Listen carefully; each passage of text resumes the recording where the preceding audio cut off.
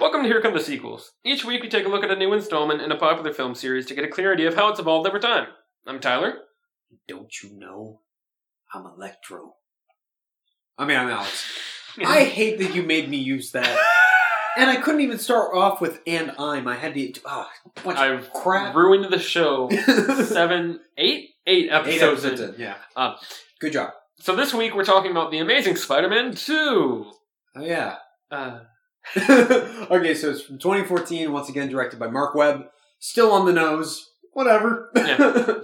Okay, so the Rotten Tomatoes scores, the critics score for this is a 53%, which is the lowest of all the Spider-Man movies. Mm-hmm. Lower than Spider-Man 3. Yeah. Bear with me, folks. I'm having a difficult night. I mean... And then the audience score is a 66%, which is the second lowest. The lowest being Spider-Man 3. Hey, they got something right. I mean, comparing this to Spider-Man 3, I much more dislike Spider-Man 3, but this is still not very good. Like, I can't carry the flag too hard about this movie, because I'm like, well, it has a lot of problems. I'll defend it against people who say it's the worst thing ever. Yeah. Because all the fanboys on the internet seem to be like, this is the worst thing ever. Yep. This is the second... this is the coming of the Antichrist. Or so, you know? Tyler, what's your favorite thing and your least favorite thing? So my favorite thing in this one might actually be the Spider-Man stuff. And it's less than you'd think. Like, I'm not... That still doesn't do a whole lot for the movie, but I mentioned this a little bit last episode. This is the movie that has the most, I feel like, hits Spider-Man on the nail, or on the head the most, like, as far as what he needs to be. Yeah. My least favorite thing is probably just the whole continuing parents storyline. Yeah.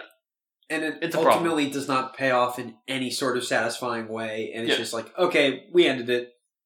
Hey, we explained away one of the conveniences from the first movie. But retroactively made it worse at the same time? And we talked about that a little bit in the last one. Okay, so my favorite thing is the end scene of the movie. With the little kid going to confront... Yeah. Taking out all sort of context for how he gets the Rhino mech suit and the Sinister Six crap. Uh-huh. Taking out all that. Just watching the scene on its own. Having the little kid confront Rhino. And then Spider-Man shows up. And then the music swells. Yeah. And I said my favorite bit from the last film was the score. But I really like the main theme from this one as well. Uh-huh. I don't like it nearly as much. But I still like it. And that swells while Spider-Man's like, I'm going to fight you now. And it's great. Too bad they showed it in the trailer. Yeah. Terrible. Yeah. Why would you show that in the trailer? I don't know. This, of course, all the Sony hacks and stuff happened. And then Sony, they got Marvel Studios on now and all that stuff. But this was really the height of what is Sony doing. Yes. Just looking back on it now. And that kind of goes... The scene you're talking about goes kind of hand in hand with what I'm talking about with Spider-Man being as good as he gets in this movie. However, it also goes along with what I'm saying about how that doesn't save the movie as much as you would think. Yeah. Because of stuff like that. My least favorite thing. This might be one of the most nitpicky least favorite things I have about any movie ever. It's one particular character. Dr. Kafka. The guy who's experimenting on Electro once he gets captured. Who is, I believe, a character in the comics that's a female or something like that. And it's played by Martin Sokas, I think is how you say his name. He's one of the elves in Lord of the Rings. Sure. With Galadriel or sure. Whatever. We know dirty things. But he is literally the worst thing ever. Literally the worst thing ever.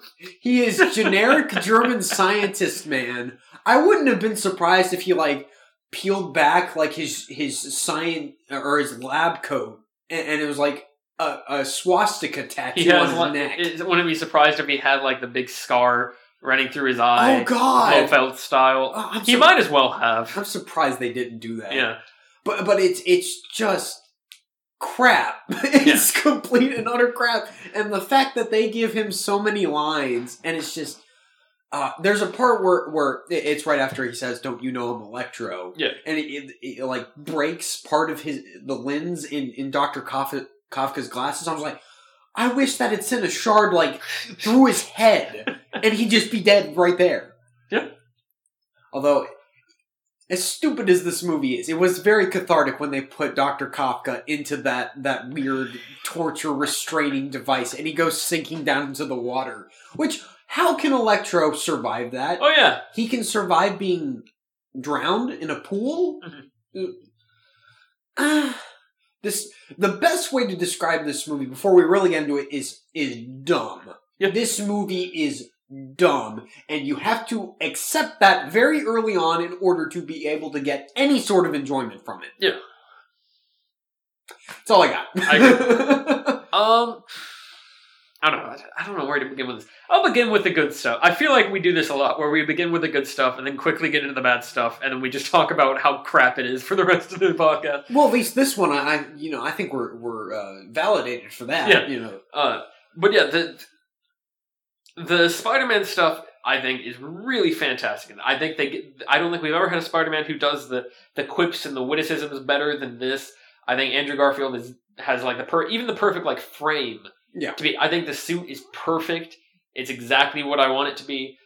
Everything works very well. And the way he acts and the way he talks kind of a little bit to himself and like makes little jokes to everyone, and it's great. And like he gives the Paul Giamatti a wedgie at the beginning or something like that, or like he pulls his pants down. Yeah, he pulls his pants down, he ties him up. He's like, "That's not yours." And yeah. And then he lets the machine gun fall on his head and knock him out. That final scene might be the most Spider-Man scene we've ever gotten in anything. Yeah. Like, it's almost perfect. There are problems, but it's almost perfect. And I love it.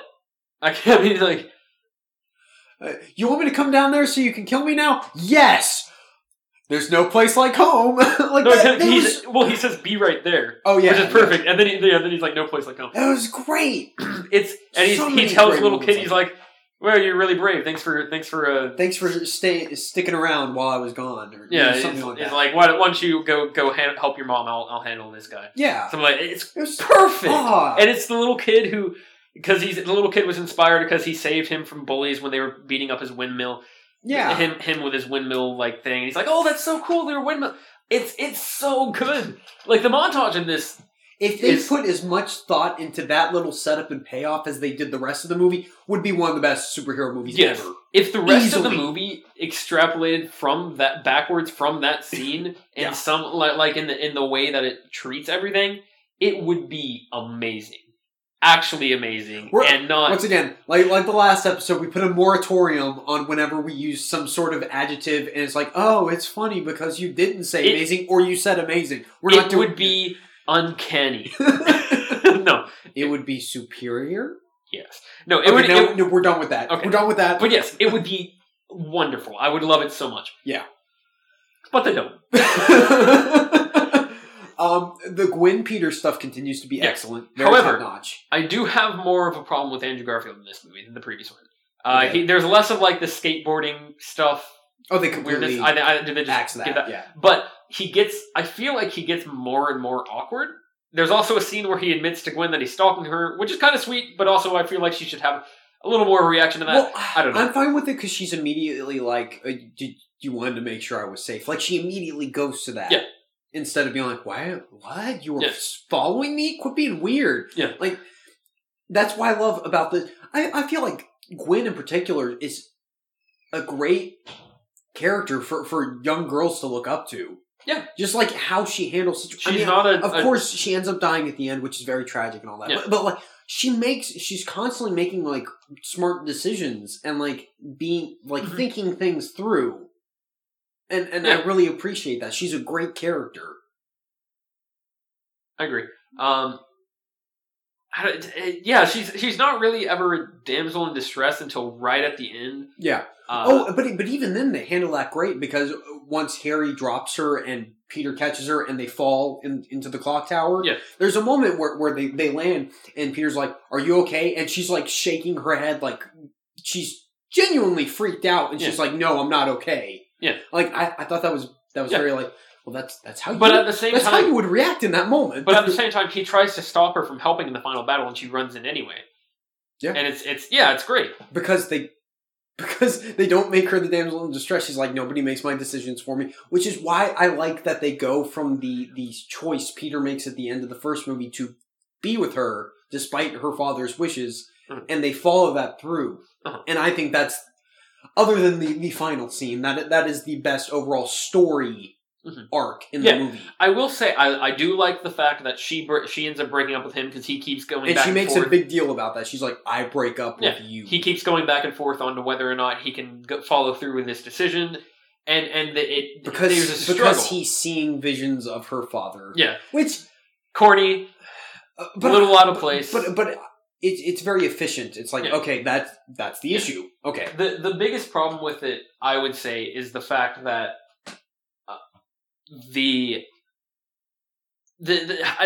basically he seems to be much more affected by Captain Stacy than Uncle Ben, and I get that's because they're reinforcing the fact that Captain Stacy made him make this promise or whatever. Yeah. But still, it feels like... Once again, this is because they did not do a good job of closing out him looking for Uncle Ben's killer in the first movie. There should have been more catharsis in the first movie. Yes. Or they should have addressed it in this one. Yeah. They should have had some part where he addresses that. Yeah. But no, none of that. Yeah. I generally like the beginning with the graduation. The graduation speech, I almost feel like it's a little on the nose, but at least they can fall back on the excuse. Gwen is saying stuff like... She's like, time is fleeting, life is important, enjoy it while you can. Which would be really on the nose in a vacuum about when it's talking about how he's eventually going to listen to the speech at the end of the movie. Yeah. However, her dad did die earlier, like in the last movie, so it's like, okay, well... Makes sense. Yeah. That would explain why she's talking about that.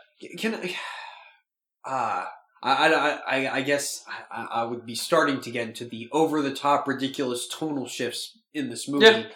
But leading up to that is when Peter's chasing down Paul Giamatti, who will eventually be the Rhino, and all the Russian thugs who are trying to steal plutonium out of the Oscorp truck or whatever. Yeah. They have to go to like the nth degree on it, and there's like 100 police cars chasing after. Yeah, that's the most ridiculous part. Is it's just like the entire road is taken by police cars. But still, like plutonium.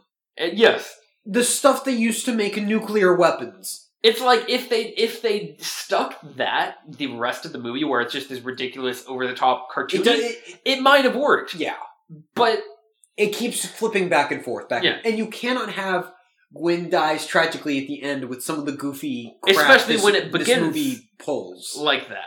And I think it gets worse in terms of the tonal shifts. Yeah. And Electro.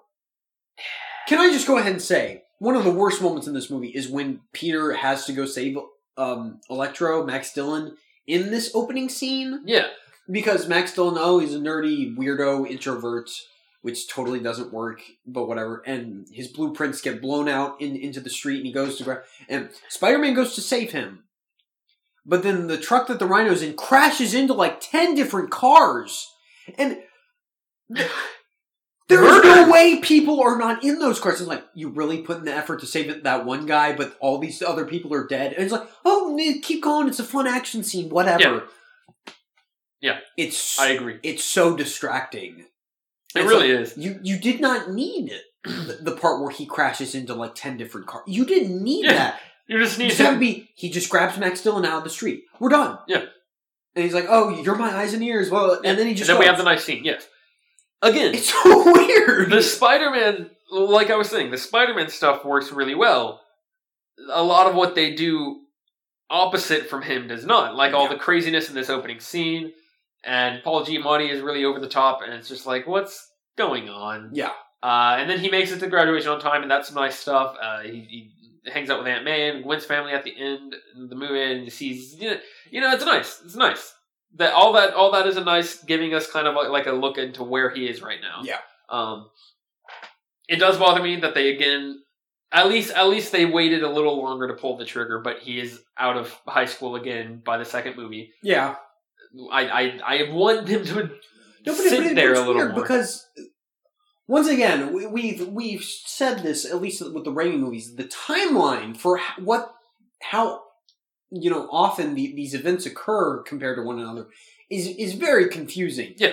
And this movie, they graduate, then there's a huge montage over what seems like months. Yeah. But then Gwen's like, they're dressed in like what looks like either fall or winter clothing towards the middle of the movie, and then she's like, I'm going for the Oxford program, and there's like the summer thing I can do, and it's like, are they still back in summer after they graduated? What? I don't know. It just seems like they dropped the ball in terms of the screenwriting on that. Definitely. No, I agree. And another little thing. But we never see Peter in college. Yeah. At all. Yeah. So it's like, I guess the whole thing's supposed to be taking place over summer and they just have randomly cold days in summer? I don't know. Whatever.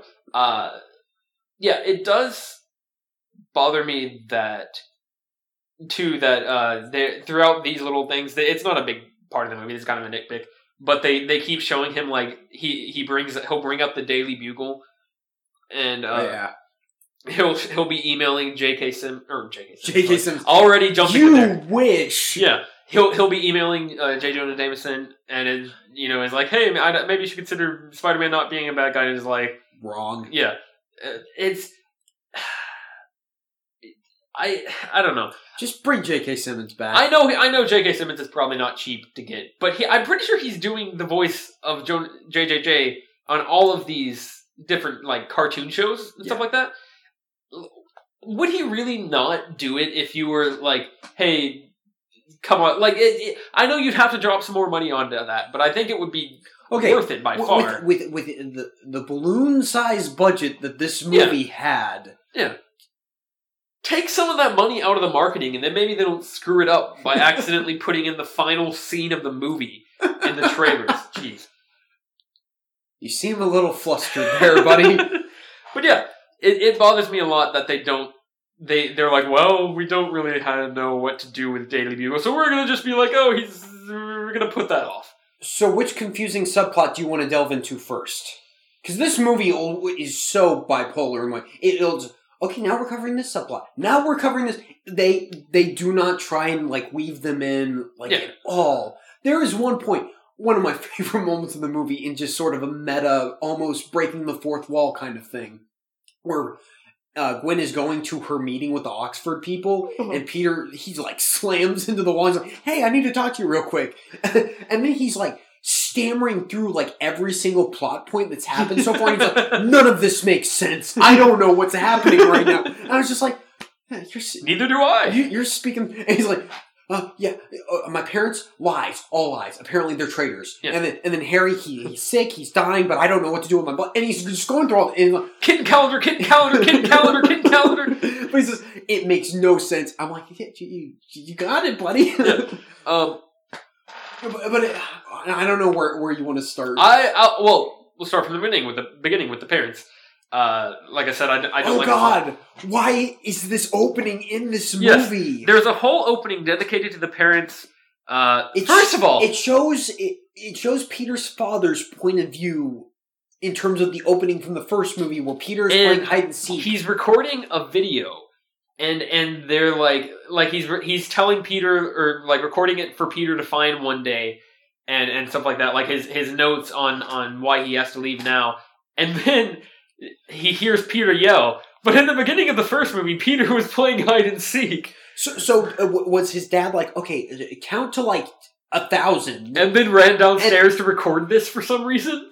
It makes no sense, and then it makes it even more complicated why there's a break-in in the back, but nobody else heard it beforehand. Yeah. Whatever, it's stupid. Yeah, and then so he takes his laptop and stuff, and he takes his wife to get on a plane, and then they're on the plane to get out to go somewhere, and they're starting to upload this file to the subway, and the idea is that they're trying to escape Osborn. Did they mention that in the beginning? Yeah. And so then it turns out that one of the guys on the plane is actually one of Osborn's dudes. My God, this scene is so horribly done, because the guy, the wife goes in and she's using the restroom, and this guy just walks out, and he's got blood on his hands. Yes. Very clearly. He's making no attempt to hide them, and he's just like casually just washing his hands, just having a conversation. Then he just locks the bathroom door so she can't get out and points a gun at him. It's like, why? And then once again, this movie was edited to death Yeah. because there's a whole bit where Peter's dad walks in on the pilot and sees that he's dead, and then he like accidentally gets pushed forward, and then the plane starts going down. And this is just like, oh, they're fighting in super close up shaky cam crap, and then the pilot just leans forward. It just shows it just shows a shot of the pilot falling forwards, and then the plane dives. Yeah, it's like, okay, but the main point that we're trying to make here is that this whole opening is unnecessary. Yes, especially because Peter finds this video at the end. Yes, so none of this matters. Yes. And it would make a lot more sense, actually, to hide the fact that Peter thinks he finds out that his parents are traitors. Yeah. So then it would be like, oh, were they actually traitors? Like, oh, that kind of adds a twist to it. And then when he finds out later that they're not, it's like, oh, cool, okay, so they're not. Yeah. Now we know for a fact that they aren't. Yeah. And we're just kind of sitting here thinking, okay, we now know everything about his parents. But then right after that, we get the awesome shot with Spider-Man skydiving, and the music starts flaring up, and it's like, why didn't they just start it here? This is perfect. Yes. What is going on? I don't know. I don't know what's happening right now. And then the parents don't show up again for a while.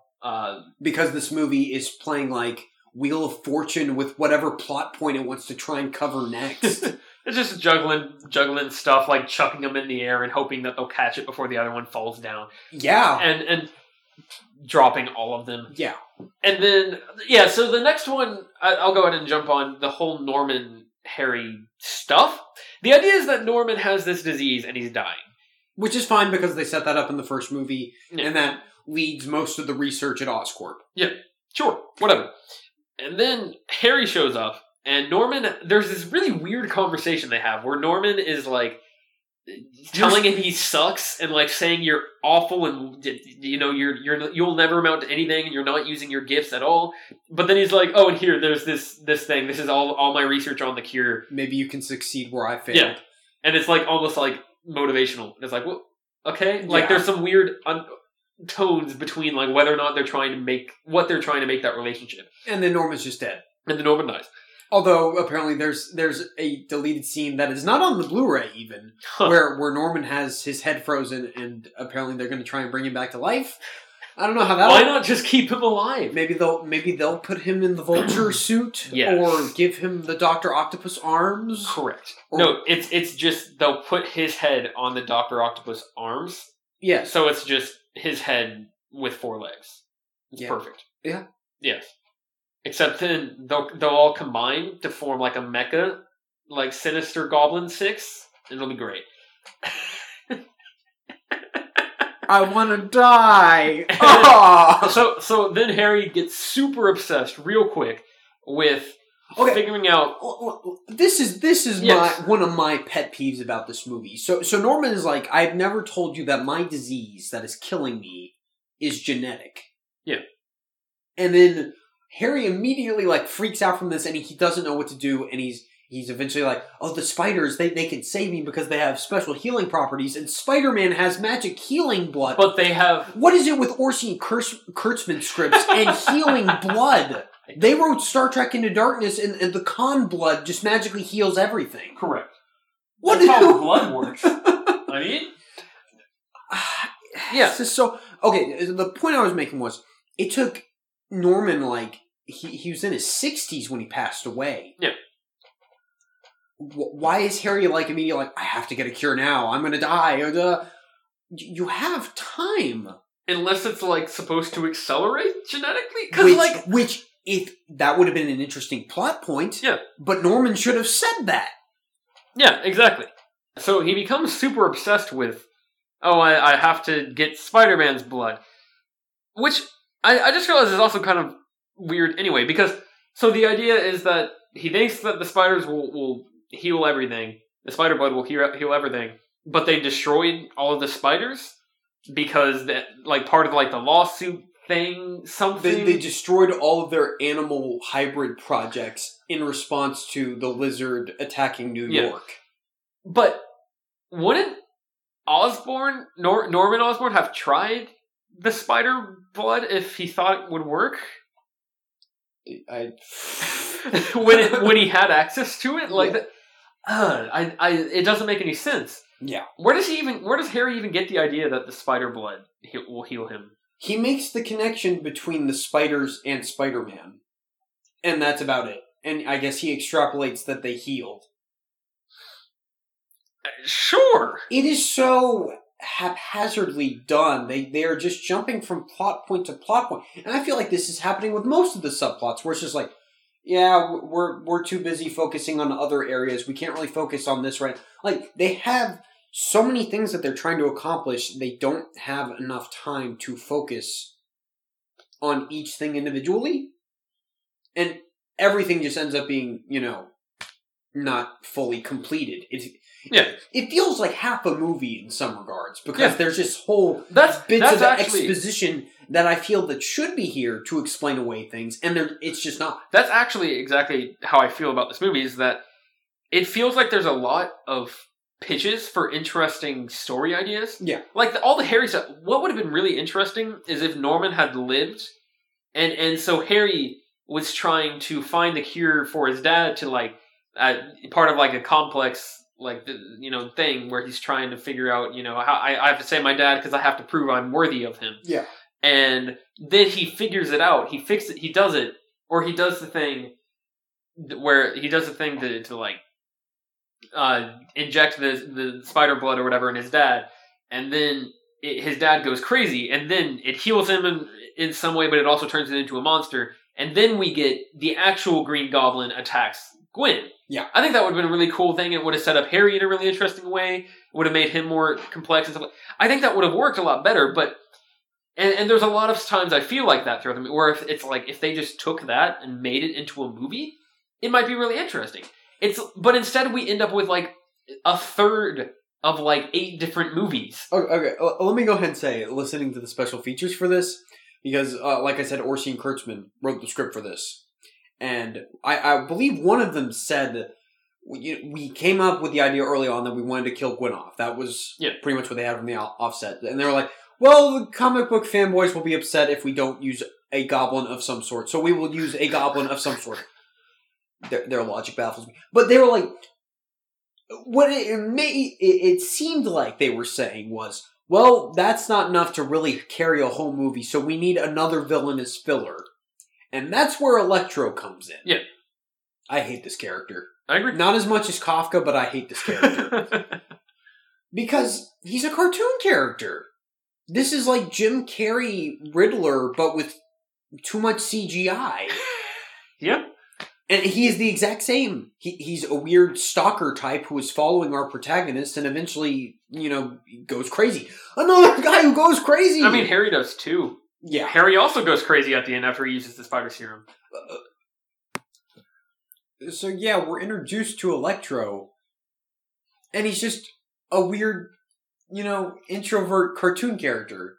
Feels like he belongs more in like the Looney Tunes before he belongs in a Spider-Man movie. He fits in the same movie that is consistent with an opening scene of Paul Giamatti driving around a giant truck, killing a bunch of people in a car, but it doesn't matter because, basically, I get what you're saying. Yeah, okay, it's all before our first scene where we just see Electro by himself. The movie's, it's some things are a little questionable, but it's the one time where you're really like, oh, it's this kind of movie is his first scene where he's talking to himself. He's acting like he's talking to Spider-Man. He's like, oh, how's your day, man? Oh, aces, Max. Okay, so he's supposed to be a crazy person. Yes. But at the same time, they have like the light music playing in the background. They don't know what tone to set with him, because if you wanted to make him like, okay, he's like psychotic, he is delusional, you don't have the bright, the light music playing in the background. It's like, it's so confusing. I'm not sure what to get from that other than he's crazy. I feel like the music is the biggest problem with him, because that runs through. So first of all, that runs through a lot of look. That runs through a lot. Yeah, I agree. It's very strange. The buck teeth that end up getting fixed when he falls in the eels. The weird slicked over hair. The buck teeth is the thing that really gets me. There is literally a scene where when he's in the eels, I had never noticed it before this last time we watched it, but where his buck teeth like there's a gap between them, and they literally form together. Yeah. And it's like, what? Yeah. What are we supposed to take from that? Why is that involved in electric powers? What the crap? Yeah. But yeah, his music is just all kinds of weird because so they play it as this guy's kind of funny to watch, even though he's obviously got severe mental issues. Yeah. And like it should be like demented. It should be Danny Elfman. Like, it should be something a little creepy. Yeah. And then we have the whole scene where they confront each. Well, first of all, there's. It's just weird because like the Ryan from The Office. That's Alistair Smythe from. Yeah. Now he is Smythe, the character or Spider-Man character, which is interesting. They will never get the chance to do anything with that. Yeah. But he is just like a complete jerk to Max Dillon. And but there's a weird moment where he's like, sure, you came up with the designs for those power grids, and I'm Spider-Man. And then Max imagines himself like attacking him, and he says something along the lines of, Spider-Man's a Sagittarius, you're a Leo or something. And if there was more... And it's like, how do you know what month Spider-Man was born in? Like, why are you making that? Did you just make that up? I don't... And that's like a... If the music was more demented, and if he did that a little more, I think that he would come across a lot more interesting, because he'd be kind of this terrifying like guy who has always had this bubbling rage, and now he can release either it. Make it demented and creepy, or just make it really sad. They make him out to be a joke. Yeah. Until he turns It's evil. like everyone else thinks he's a joke. We should sympathize with him. You should make us care about him. Yeah. Because like now it's kind of like, it's kind of sad, but it's also a joke. Yeah. So It's very frustrating to try and deal with that. That's probably the worst tone stuff in the movie, just dealing with him. And then, of course, we have the elevator of convenience. Oh yeah. This is might be the laziest plot device to create character interaction that I've ever seen in any movie. Mm-hmm. Where, not once, but twice, Gwen gets in an elevator with each of the primary villains in this movie in order to learn about their characters. Yeah. You're not wrong. I don't know. God! And why does she even need to meet Max? Because later it just ends up that she's searching through him. Once she sees that he's become Electro, she looks him up on the Oscorp mainframe, and then some of the Oscorp employees are shutting her out, and they're trying to find her, which there are no repercussions to that when she leaves Oscorp. They don't continue to try and hunt her down. Yeah. That's just let go. Yeah. But then later, after that scene, she ends up in the elevator again, and Harry's just in there? Yeah. It is such a lazy excuse just to get these characters to interact. Yeah. It's just very, very frustrating. I agree. I don't know, overall my thing about Electro is that I feel like we don't get enough time. I know you were talking about the elevator of convenience, but I'm getting back to the Electro. My thing about him is that I feel like we don't really get enough time to figure out what we're doing with him, like what we're supposed to think about him. And then other than he wants attention. Yeah, and then he gets told to go do something super dangerous. He falls into a vat of electric eels.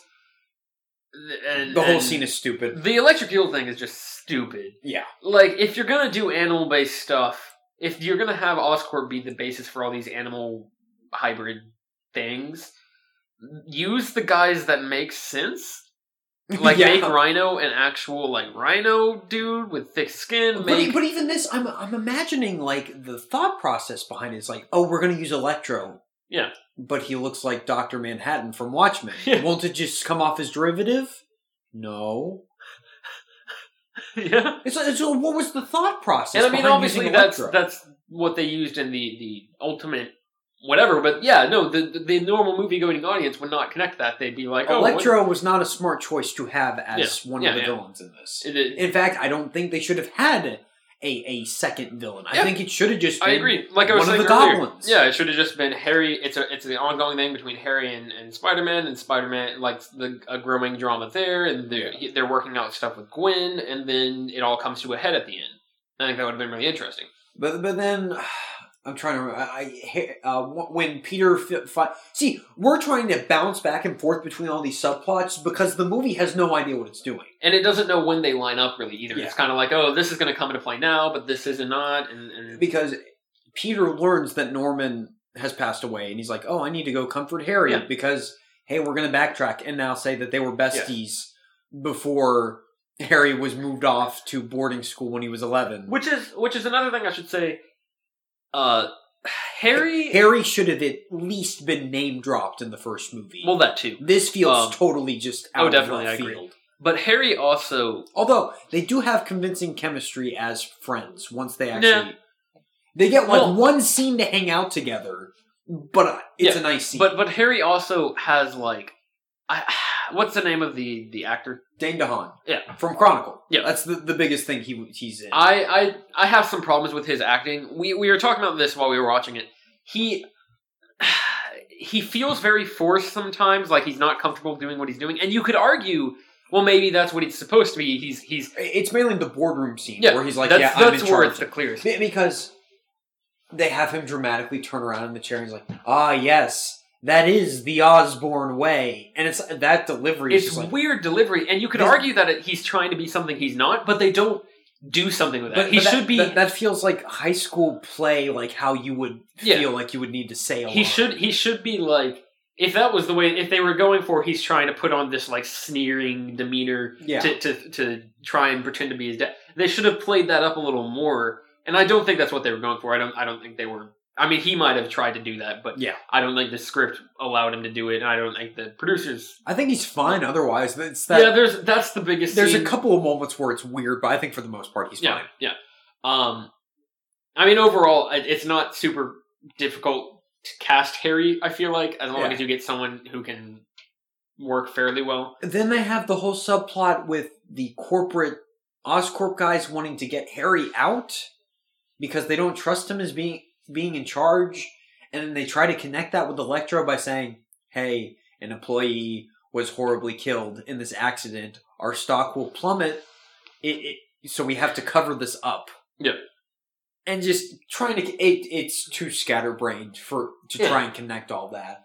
But then Gwen is like, hey, let's try and be friends. And they have a nice scene where they get together, and she finds out that he's been following her in order to see how she's doing. And then, for the second time, we have a great scene between them that ends with Spider-Man running off to fight a villain for the first time, or to confront, like because a villain has showed up for the first time. The Times Square scene. And this time it's he goes to Times Square to meet Electro. Yeah. Last time it was he goes to the bridge because the Lizard had just gone on a rampage. Yeah. Yeah, he goes to confront Electro in Times Square. Yeah. And I overall like the scene, I think. I think it is a centerpiece or it's a microcosm of what is wrong with this movie. A little bit. Because there's a lot to like, there's some great moments, but it is inherently flawed because of how they handle Electro. Yeah. Because his whole motivation now is, I am crazy, I don't know what's going on, I'm in love with power, and hey, all the cameras are focusing on me. And they just, all the screens in Times Square just happen to be showing him once everything gets started. Yeah.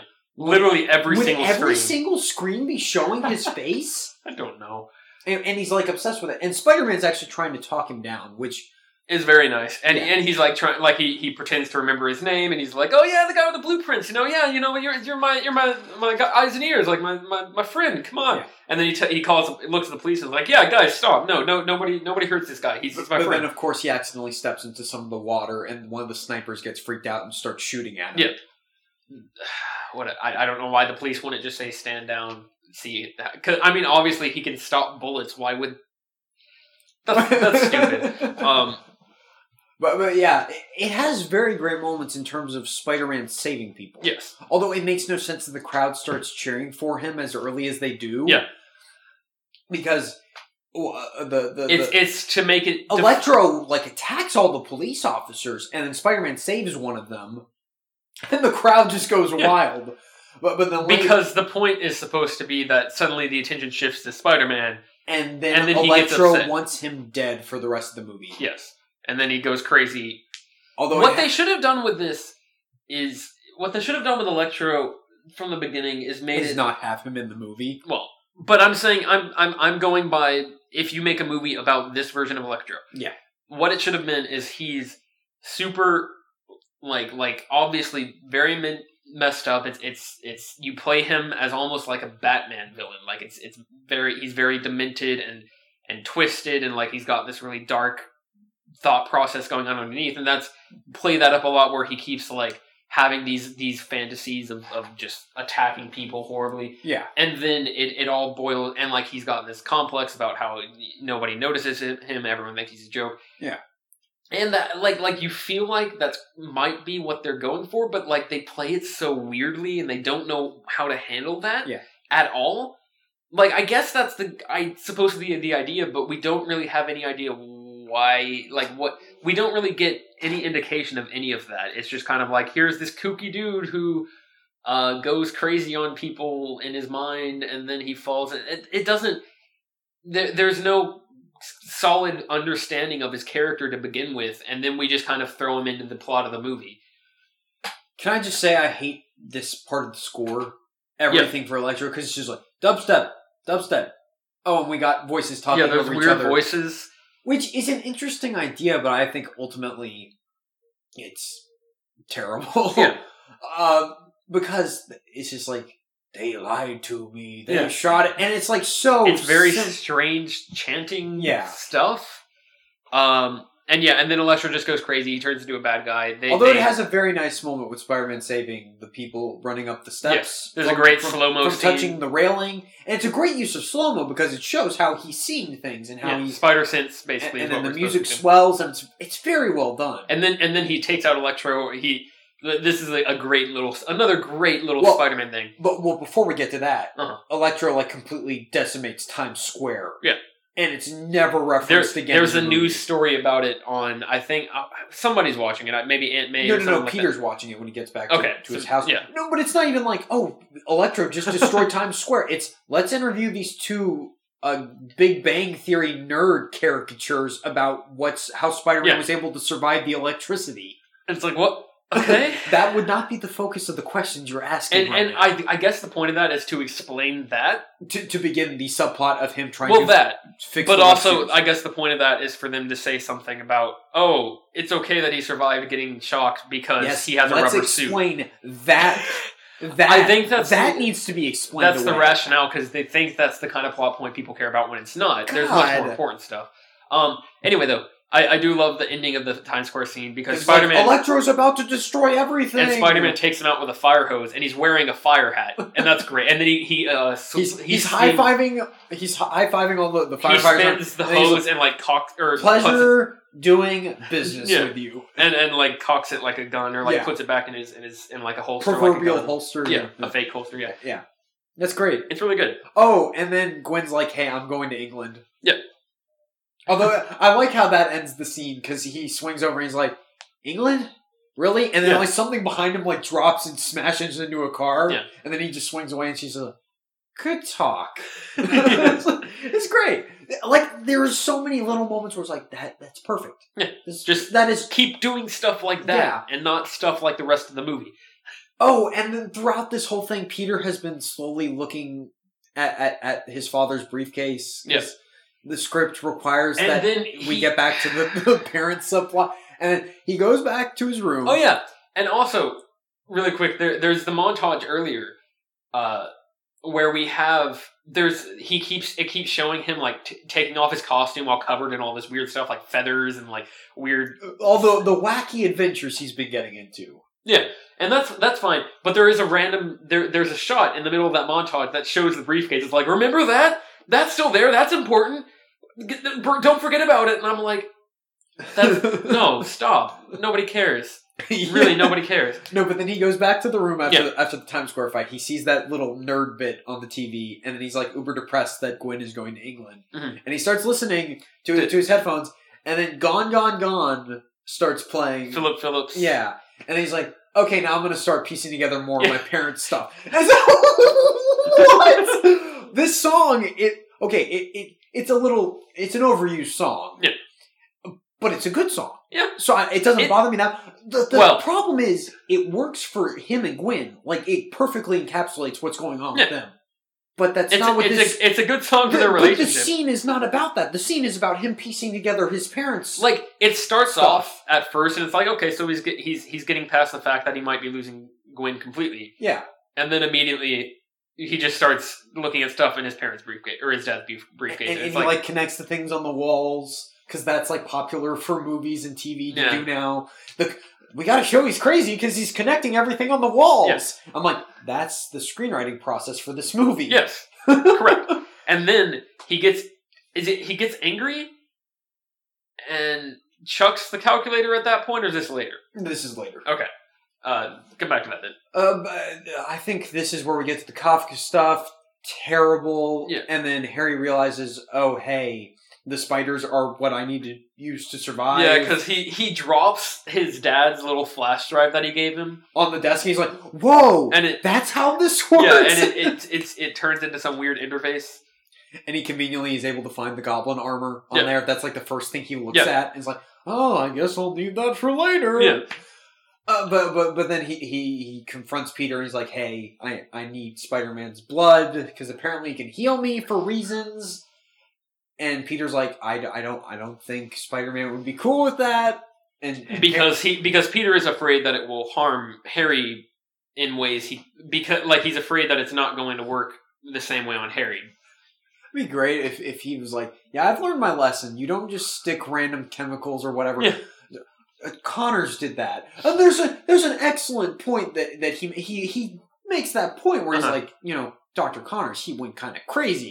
Yeah. Harry goes, Connors was weak. This is me we're talking about, Peter. I'm like, yeah, you've had like 2 conversations since you've seen each other for like a decade. Yeah. What are you talking about? You have not shown yourself to be very strong at this point. Yeah. And then, so eventually he gets the meeting with Spider-Man. And he should very quickly realize that Spider-Man is Peter. Yeah. Just the way, like, there's no way he couldn't figure that out super quickly. But then Spider-Man's like, hey, I can't give you my blood, sorry. And then he's like, bye! Yeah. And then Harry's like, you're a fraud, Spider-Man! And then he flips over the table. Yeah. It's like, okay. But once again, why... Is he dying faster than Norman was? What is going on? Yeah, exactly. And then, eventually, he gets back and, Felicia Hardy, I assume Hardy, it's supposed to be Black Cat. It was some actress who apparently they didn't decide was Black Cat until like... She's just referred to as Felicia in the movie. Yeah. And so she shows up and she's like, wait, Harry, it's okay, the sequel bait is in the basement. Go find it. But before he can go down there and look for the spider blood, the spider venom, that's a little on the nose too, the corporate guys are like, oh, you're behind the cover-up trying to keep the public from knowing about Max Dillon's accident. Yeah. We're throwing you out of the company. And it's, oh, okay. Yeah. Just to give him an excuse to go find Max so Dillon. Then he goes and finds Electro. They team up. They break out. They murder. Oh yeah, everyone. he breaks into Ravencroft by like taking out 2 guards with a taser. He grabs the taser from one guard and then like is able to quickly take out both. Whatever. But then they brutally murder everyone. He electrocutes like holes into people's chests. And also he creates a suit for himself. I think that's actually the suits that some of the scientists were using at that lab. Okay. I could be wrong about that, but that weird getup with the electricity symbol on the side. Yeah, I think there is something more to that than just, oh, he made a costume. Interesting. But yeah, they take care of Kafka. They're like, he's like, all right, the plot is on the basement floor. right beside the sequel And then bay. Harry's like, We walk by you remember the great power plant thing you came up with the designs for that Oscorp stole from you? You get all the power you want. Which is another thing we should probably talk a little bit about. That would also be sufficient motivation for him that they don't follow up on all. Yeah. Sufficient motivation for Electro. He's like, he was screwed out of that. Because he designed they stole his designs. Yeah, he designed these power grid things that they just completely didn't give him any credit for. Yeah. And now they're using them to power the city. Shouldn't he be angry about that? Should he be trying to get back at Oscorp? Nope, not allowed. Or like the city or whatever? Or exactly. And so then they go and they walk by all the Sinister Six equipment, and then he finds the Venom stuff, and he's like, I'm going to use it, and he uses it, But now we have to backtrack. Yes. To get back to this point. Yes. See, the plot lines are all over the place. So Peter goes, and he talks to Aunt May, and Aunt May is like, I refuse to tell you anything about your parents, because I love you, you're my boy. It's a powerful moment. She's going for the Oscar in that scene. It's really good. I mean, it's a really interesting like conflict, and it's really well done. I wish that was more of the movie. Yeah. And then he's like, I know, I love you, but I need to know this. This is kind of important. And she's like, your father was a traitor. That's what the government told me. Uh-huh. I didn't want to believe it, but I can't find anything else out or something like that. And then Peter gets upset or something, and he rips down all the stuff that he put on the wall, and he grabs the calculator and chucks it at the wall, and it breaks. And there's like a weird set of tokens, of bus tokens inside it. Yeah.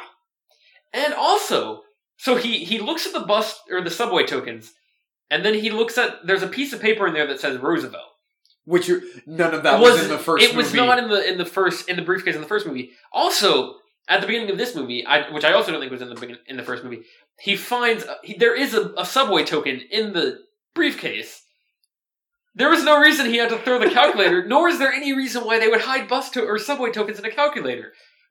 Because the plot needs him to do something in order to further the mystery of his parents. And then he's like, oh, okay. And then he looks up Roosevelt subway something together, and he ends up finding about some sort of subway that was shut down that's being used. But he goes down there and he finds the secret train, and he goes in, and he sees the message left by his dad at the beginning of the movie. While he was playing hide and seek, yes. Yeah, and it's like, oh, the spiders, they're connected to my DNA only, so the only people that can use it are people in the Parker bloodline, and I have to do this, and people will think I'm a monster, even though nobody thinks of him as a monster. Whatever.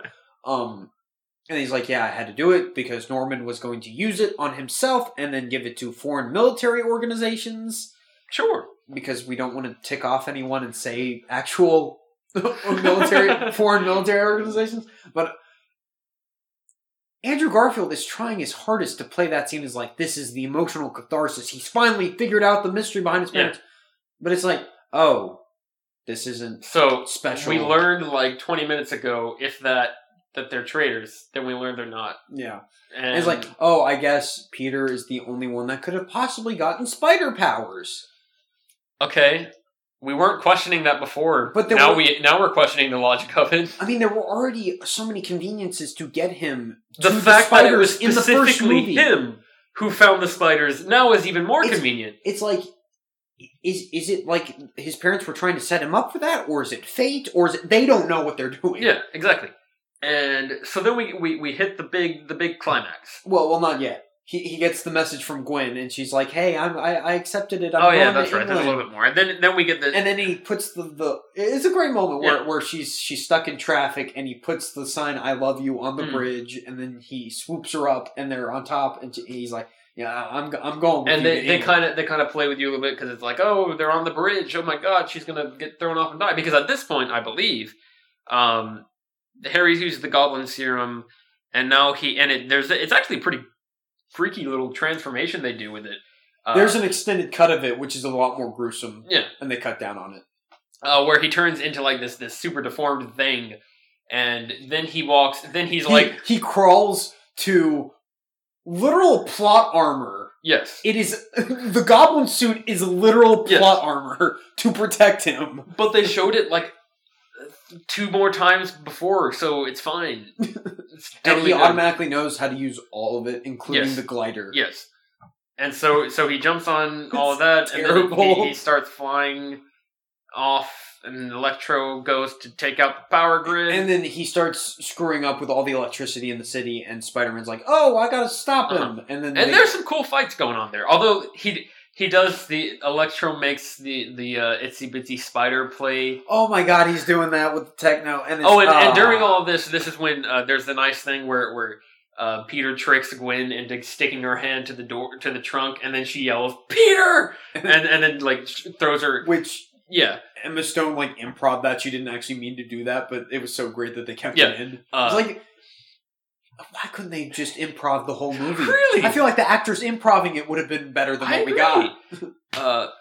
And then we get slow motion CGI action fight between it's Electro. it's pretty cool. It looks good. But I don't care. Yeah. Because I hate Electro, and not in any way that the Yeah. filmmakers want me to. It's just I don't like this character in any way. I'm not interested in Yeah. him.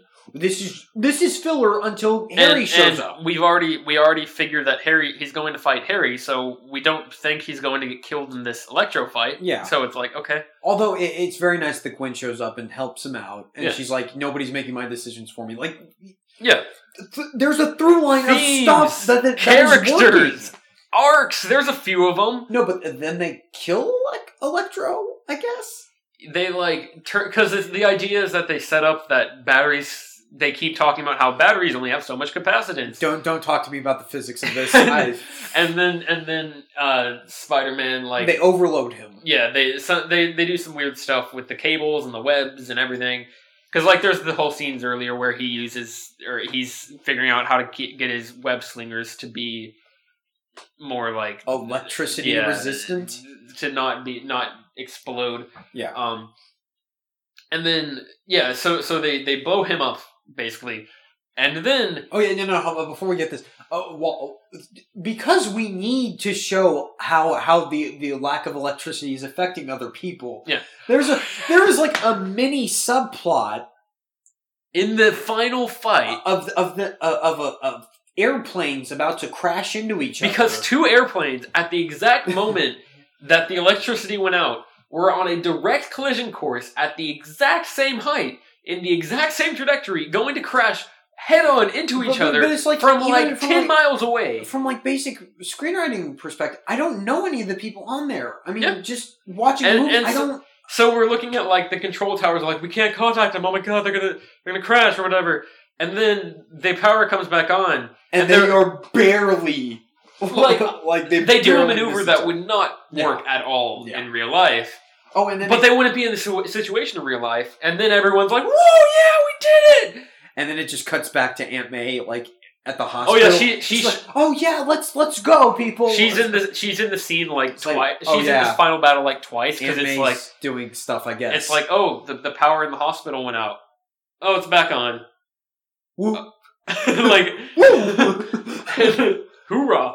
And then it's like I basically at this point. So we kill Electro, and it's like there's no emotion in that at all. And then, I have action fatigue at this point. Yes. I'm already and then like starting to this shut is down. completely shoehorned from the way it feels. It's so Harry tacked just on. showing up and being like, "Hey, I'm Green Goblin now. Oh, hey, you're Peter Parker, aren't you?" And then he just grabs Gwen, and then all that stuff. Yeah, then he realizes that he's Peter Parker. He grabs Gwen. Which should have happened like half an hour earlier. They have a fight in the clock tower. He's got the goblin laugh down. It's a little creepy. Yeah, it's very creepy. Yeah, and the whole scenario, the and music. You said this while we were watching it. Why couldn't this be the costume they gave to Willem Dafoe in the original Spider? Because you can see his face. He's able to. All they did. I know that's CGI stuff, but yeah, CGI was not as good back then. But still, do something prosthetic or something where his face just looks deformed instead of completely just covering his creepy face already. Yeah, but they have a fight. He gets taken out super quickly. Overall, it's fine. Yeah. I like what they're doing with the clocks turning. It's like, oh, Peter's trying to stop the thing. Yeah, that's turning. A nice little theme. He takes Harry out so quickly. Can I just say, when he knocks Harry into the barrels or whatever, and it knocks him. There's a quick shot where you can clearly see the stunt double, and it's like if you're in the editing room, you cut that. Yeah. Like I noticed that in the theater when I first saw it. I was like, that's really weird. Yep. But then he tries to save Gwen and fails. Yeah, and then she falls, and this too kind of takes away from the emotion of it, because she falls, and then he webs her, and then she hits the ground like just lightly enough that it doesn't just completely bust open her head. Yeah, but it's enough that it kills her. And I do love the fact that when he gets down there, she's already dead, and there's not like the cliche, "Oh, Peter, it's okay." It's why couldn't they have just done the whiplash caused her neck to snap? The whiplash thing, the reason that's so iconic, I guess, is because it's like, is there another way I could have done it that would have saved her? Yeah. This way, there's clearly like nothing he could have done because she was already so far down. She was falling. It was just the fact that he couldn't stop her from hitting the ground in time. Yeah. The whiplash thing, it's specifically about the fact that he used the only thing available, or what he thought was the only route to go. Yeah. And they've talking about that in later comics where like the Goblin throws Mary Jane off the same bridge, and he's like, I've thought this through in my dreams or in my nightmares for like the last 10 years. Like I have spent so many waking hours just trying to come up with how to fix this, and he immediately just launches like a bunch of webs. Yeah. And like does the exact, make sure she's supported in every way to save her, and it's a really powerful moment. This one there's no reason to think that he feels to blame at all for. I mean, I guess he feels to blame because Gwen was involved with him, but Gwen made the choice to come. So again, there's no blame on Peter. Like it's just like with the origin, it doesn't really feel like he should have any responsibility for this. With a character whose catchphrase is "With great power comes great responsibility." Although I'm fine with this being like Gwen chose to be in this situation. I mean, I get that. I like that. But it still should be, Peter should still feel like, there should still be a very visual metaphor for the fact that he is responsible for her being in this situation in the first place. No, I agree. The neck snap is what they should have done. Yeah. And then there's no catharsis with him attacking. Well, let me just say, his reaction to her death is... Yes, it's great. His face does not melt like Tobey Maguire. He cries like an actor. Like, it's good. No, but apparently he hadn't seen Emma Stone, and this was back when they were dating. I don't know if they're still dating or not. But this was back when they were dating, at least, and he hadn't seen her for several days. So just coming back to set, it's like, oh, it's her death scene. Ah! Yeah. Apparently he told like either Orci or Chris when he left them, and I was like, I hate you. I mean, that might not have had anything to do with the Gwen scene. That might have just been because of the movie. But no, there is no, he doesn't go back and confront Harry at all. Oh yeah, Harry. Next time we see Harry, he's in jail. Why can't you have Harry up at the top of the clock tower, like laughing at him and gloating? Yeah, again, I hate to keep going, oh, well, the comics did this better, because I don't think the comics are the be-all, end-all, but I'm saying... Okay, no. You can change things from the comics. Yes. As long as it's at least on the same level of quality or better.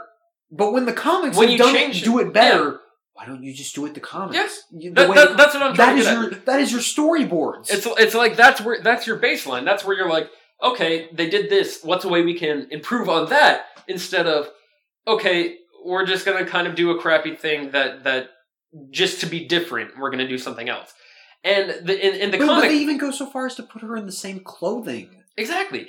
But I was going to say, in the comic with Norman Osborn, after he kills Gwen or throws off the bridge, and then there's the whiplash thing, whatever, he immediately goes and just starts punching the daylights out of like he should almost beat Harry to death. Yes, in this. he gets to the point where he's about to kill Norman Osborn, and then he's like, "No, this isn't right. This isn't what Gwen would run.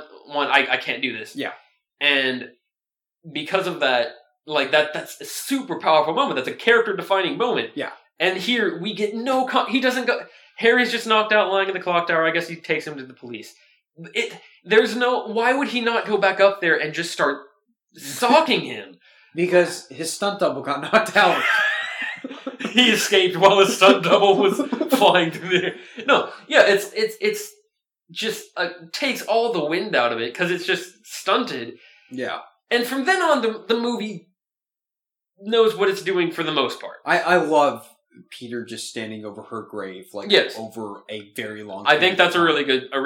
I love the fact that he's like, I'm done being Spider-Man. I've heard some people argue that that's where it should have ended.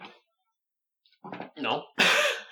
The biggest problem I have with the ending... Mostly just because the rest of the stuff, minus the part of the ending that we really love, is just, hey, Sinister Six is coming down the pipe. Well, that's what I was about to say.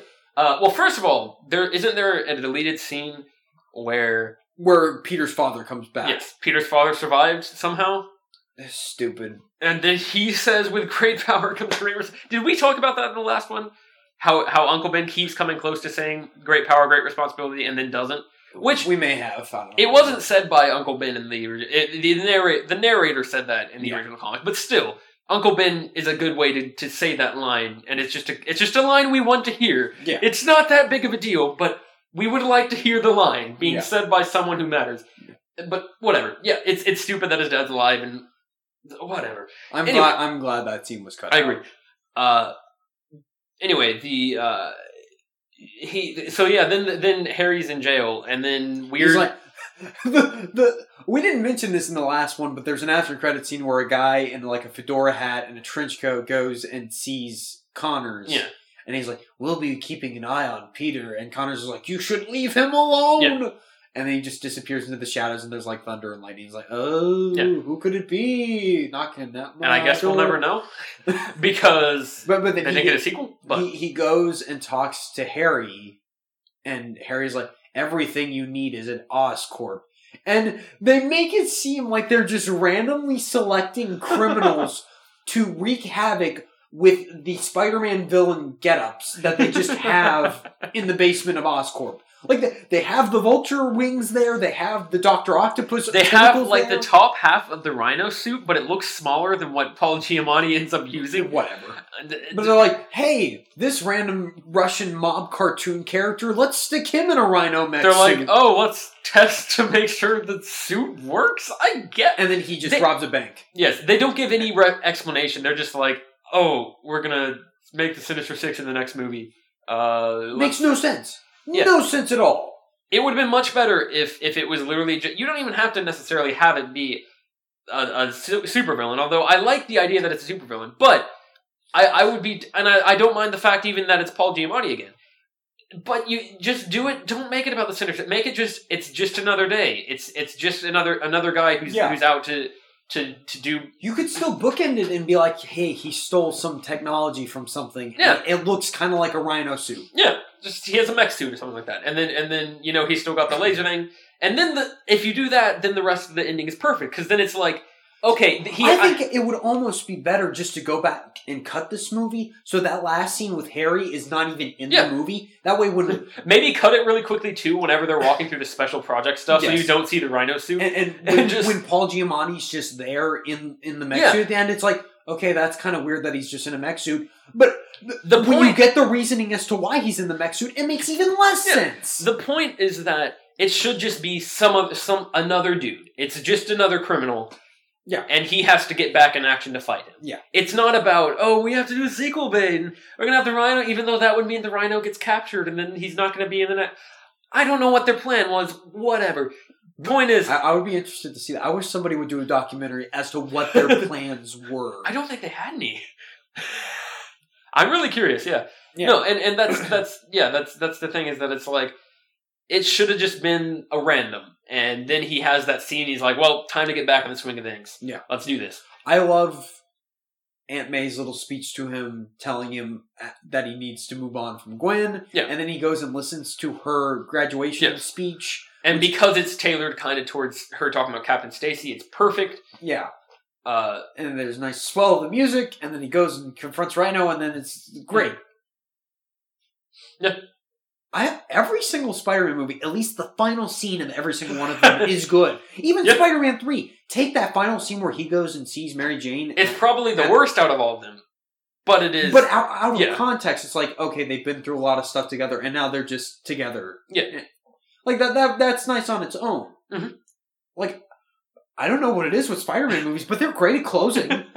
Just not always opening or middling or... Do we have anything else to say, really? Because we kind of just scatterbrained through the plot, but then... Because the plot is scatterbrained. But then that's what Orci and Kurtzman did as well. Yeah, I think we're good. Do you want to blame Orci and Kurtzman or the studio or all parties involved? All parties involved might be my favorite. I won't blame Mark Webb or Andrew Garfield. His directing is still fine. Yeah. I don't think it looks quite as good as the first movie. Probably because because how it's shot. Probably because he has no idea what has to do day to day. They're just like, do this now, and he's like, okay. And then Andrew Garfield. Time is a theme. In like every single one of Mark Webb's interviews, he always brings up time is a theme. That was my one thing I could change about this movie. That's why the opening shot of the movie is moving through the pieces of Peter Parker's dad's watch. Yeah. It's like, that's the one thing I could affect in this movie, and I didn't. I made something consistent. Yeah, no, I don't blame I don't really blame Mark Webb. I don't blame Andrew Garfield, Emma Stone. I mean, I guess I don't really blame any of the actors. I kind of blame Jamie Foxx. Maybe I feel like he has the kind of pull where his idea of what that character should have been, or he should have fought back. Well, I'm thinking like Uma Thurman in Batman and Robin. Like she helped pick out the personality of Poison Ivy for that movie, and I think my guess would be that Jamie Foxx did something similar with this. Yeah, it's frustrating. But yeah, overall, I do put a lot of the blame on some of the producers, especially the long-running guys who were behind Spider-Man 3. Avi Arad in particular. I think there's a lot of people who were still involved with Spider-Man at the time that really threw a wrench in production because they had no idea what they were doing. Yeah. We need to build a connected universe to beat Marvel, except Marvel already beat us, so we'll rush it anyway. Yeah. I want to pull my hair out. Pretty much. Can we go ahead and get into grades? Yeah. All right. What do you give the Amazing Spider-Man, the not so Amazing Spider-Man 2? So you're going to hate me, but I think I'm going to change my grade a little bit here after talking about it. Okay, because I have written down D+. I'm just going to go ahead and say that. For the record. I'm going to go F-. No, I'm kidding. I don't give this an F- because there is a lot that I do like about it. I think I'm just going to go a flat D. I'm going to knock off that plus there because I'm... It's just... There's stuff I like about it, but there's so much that went wrong. I can't give an F- because I liked enough about it, and it's not... I don't think you should be defending why you didn't give it an F-. Just say why you didn't give it an F. But my F-, I specified... I have to defend it, because I specified in Spider-Man 3 podcast that the reason I give it... Spider-Man 3 is the worst thing ever. This is true. But the reason... Did we have any likable things for that movie? I hated it all. J.K. Simmons.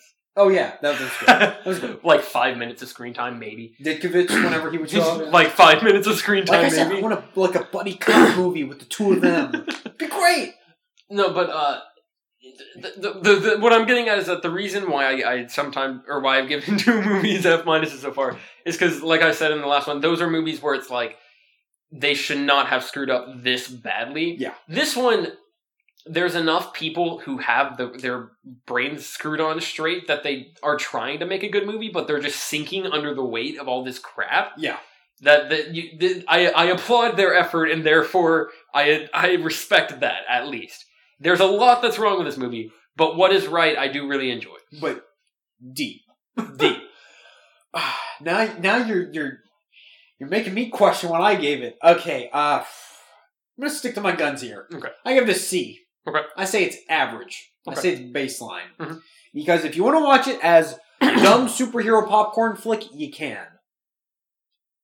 That really does help to compensate for some of the bad stuff. Yeah, you can just kind of it's entertaining. I mean, I have to get for the most part. And once again, just like I said with the first one, why I gave that such a high score is because it is inherently entertaining. And I don't know if that's just Mark Webb's direction or it's just the combined acting. Yeah. I just find it really entertaining despite all the problems I have with it. Yeah. Like, it's almost like I love to hate certain parts of this movie. Like when I get to Kafka, I'm like, I hate that guy with a burning passion and it's fun to hate him. Yeah. I don't know. I do recognize that my hate for Dr. Kafka is irrational. I understand that. I am considering seeing a therapist for it. I am laying out all of my options. I am Dr. Kafka. I will be your therapist today. Oh, no. But I'm going to stick with a C. Like, Okay. I can still watch this and not hate myself while watching it, unlike Spider-Man 3, which is just the worst. Yeah. Yeah, I really don't have a whole lot of other defenses for why I give it a C other than that. Mm-hmm. Like I could compare it to like Transformers 3, which has a lot of stupid stuff as well, and even the good stuff in that, not really good.